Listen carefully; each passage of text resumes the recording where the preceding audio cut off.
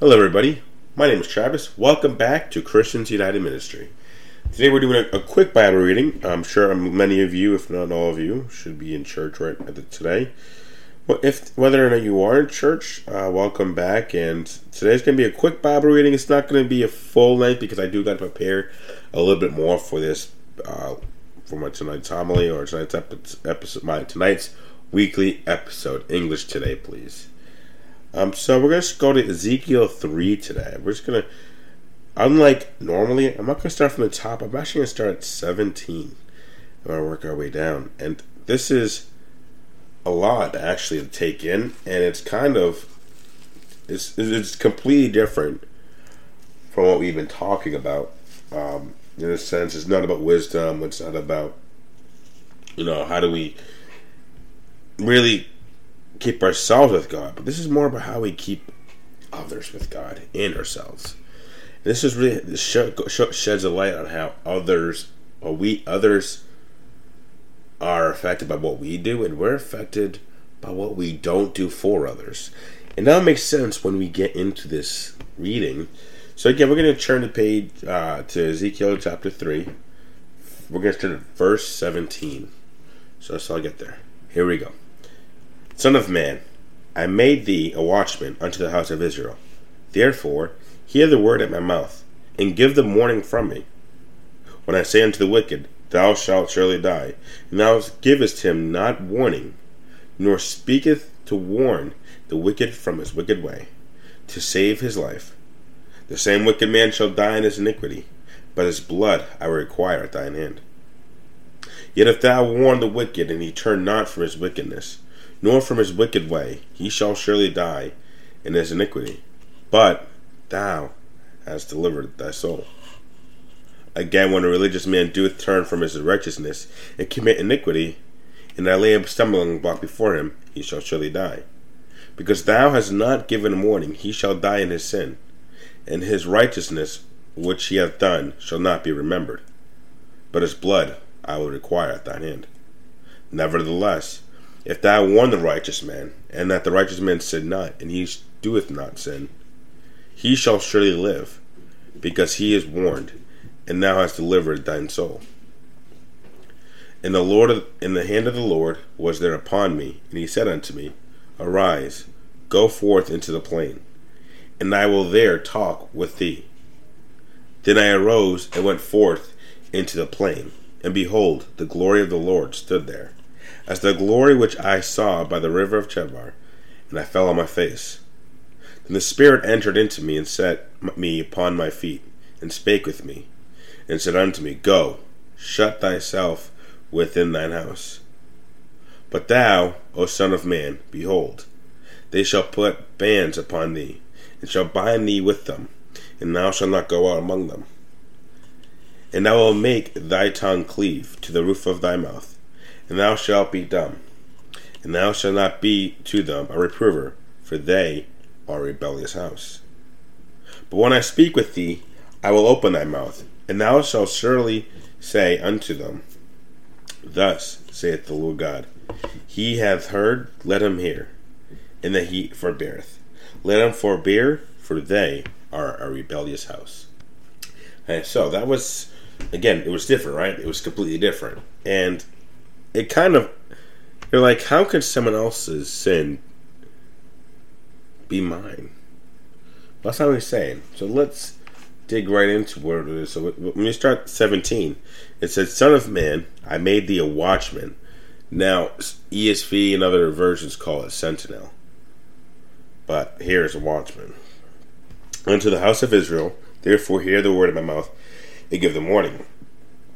Which means you don't necessarily have to warn everybody of their sins. I mean, if you see someone sinning, you should. Okay, look, bro, you don't want to be doing that. You know what I'm saying? But God's saying, I will tell you when. He said, I will tell you that person is sinning. And if that person is sinning, then I'm telling you to go warn that person, because he knows everybody's plan. So remember, God has a plan of his own. So when he sees one of his other children or somebody else who will benefit from a warning, he'll warn you. God has a plan. It's not really our place to question it. The meaning, and what it is. It's just know that when He asks us to tell somebody, you need to warn them. He's saying because if they do it, if they do the sin that He's trying to prevent, and you didn't warn him, you're just as responsible as He is. You're just as responsible as He is. If you saw someone walking to their death, if you saw somebody walking into where we know there's open shooter, do you not feel sort of responsible about that? I mean, I know it's kind of like, okay, that's extreme, but this is extreme. If you see someone walking to their death and you don't warn them, then you're at fault for that too. And that's what we're saying here. Again, death is not life here, flesh and blood. It's death from above, going into hell. Death is eternal. So when He goes down, it says, if you warn him and he did not turn away from his wickedness, then you're good. He was warned. God says, He says, I believe a little bit. I think in ESV they say, oh no, excuse me, it is in Matthew, but He says that He removes that cloak of excuse. I mean, they can't say, well, I didn't know. Well, you did know because I sent someone to warn you, right? Let's go to verse 20. Yeah, verse 20, verse 20. And it says, when a righteous man who doeth turn from his righteousness, when a good man, a holy man, somebody who is holy of God, of Christ, when he's about to commit iniquity, again, God is going to send a warning. Hey, do you really want to do that? And if he continues to do that, then that's on him. But if it's on you, if he doesn't, if you don't warn him, if he does it and you don't warn him. And that kind of gives us a little, when a righteous man is righteous, a holy man, that's an indicator that we could still fall. Even though you can't call you could be a child of Christ, you could be, a holy man doing what the Lord asks of you, and you could still fall and commit iniquity, which is sin. But the one important thing I kind of want to point out is He says His righteousness which He has done shall not be remembered. So He's saying that you could be a righteous man all your life. It'll all be forgotten once you commit sin. But likewise, when you repent, your sin is forgotten as well.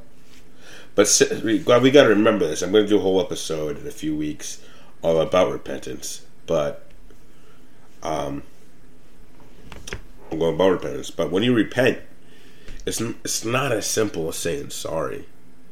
It's trying to change. It's moving hard, working hard to change from that sin. Meaning, it's kind of like one of those things that actions speak louder than the words. Well, you're doing that. You're changing yourself for God. You're preventing yourself from committing that sin again. You can fall, but you still have to repent. Now we're going to go into that. So let's not dig too deep into that right now because I don't want to impede on the other episode. And let's go a little bit all the way down. A little bit. Let's go a little further down. And it's kind of going back to saying, he that heareth, let him hear. Let's hear about that. Let's talk about that. Because it's like, he that heareth, well, everybody has ears. Everybody can hear. Unless you're deaf, obviously. But everybody can hear. He's not talking about that. He's talking about who can hear the message he's giving. The Bible is encoded, believe it or not. The Bible is not for everybody. The Bible is for its children. So when you read the Bible, like for me, for instance, I multiple times my whole life have been trying to open the Bible and read, and I was like not understanding it until I received the Holy Spirit, and then everything started making sense. Then I would start actually learning. So that is what he's talking about. So people who are filled with the Holy Spirit, his true followers of Christ, they will hear. In this house, people are not listening. People are rebellious. This is a rebellious house. They don't want it, but the people who truly want to will hear him. He's saying, "Go there and I will open your tongue. Just continue speaking." Even though the whole house is it's like being a Cowboys fan entering into the Eagles' house, watching the Super Bowl of the two teams. You naturally, like, well, I'm a Cowboys fan. I'm not going to say anything because they're all Eagles fans. Well, he's saying, no, don't worry about that. I will tell you what to say, and him that will hear you. Those true Cowboy fans will hear you. Here he's talking, the true Christians will hear you, will hear the message. So it's important that not only do we have to watch out for ourselves, we have to listen for God calling us to help somebody else and prevent them from committing sin. Because that is equally as important as us not committing sin. Because we're human, we all make mistakes, and we do need that help. And that's why God sends it. So it's here. It's remarkable as we see the length God goes to save us, right? Like, He gives us opportunity after opportunity after opportunity to do the right thing, to come to Him, to be His true follower, His true son or child. And even when we fall off that path, you can see what He'll do to bring you back. That is the greatest thing anybody could do for us. That is the greatest gift. That's how merciful our God is, our gracious. That is why it's truly important that we stay on the path of light and stay off the path of darkness, no matter at what cost, no matter what suffrage we may experience. You got to give that glory to God and to nobody else, because God's giving us all His all. We got to give Him our all. Well, that wraps up that Bible reading. Later today, around 4 o'clock Eastern Standard Time, I'm going to be starting that episode. That weekly, I'm going to call them weekly homilies, I guess. I don't know. Weekly sermons. But it's going to be all about temptation and how the devil uses it, and even how the devil uses Scripture. And we're going to see the right ways and wrong ways to handle temptation, and how God handles temptation, the tools that God gives us. And we're going to go into how quickly temptation can cost us life, because it's extremely important that we notice this in a way that we have to fight it. So, I feel like once we truly see how temptation is brought upon us, which is not always, temptation is actually not always good. By the way, we'll see that. That's actually really good. One important thing I'm going to bring up is it's not always good. Everything's not always good. Like, always about, you want money? Here, you just got to give up God. No. And we are actually tempted by evil as well, and bad situations. So we'll see that today. I'm going to get around 4:30, 5 o'clock at the latest. I'll start it. Just got to get some more information for the Bible to collect everything. But anyways, I really want to thank you guys for coming today to today's Bible reading. I know it wasn't extremely long as it usually is. It wasn't always extremely long, but it wasn't a full chapter. But I hope you guys enjoyed something. If you went to church today, I would love to hear what you learned today. One thing you learned today from your church. I love to gather new information. I don't really care what church you go to, whether it's Baptist, Lutheran, Protestant. I love Christians. So if you learned something from church and a message you think is important, definitely email me at Christians United Ministry. That's Christians with S, United Ministry at gmail.com.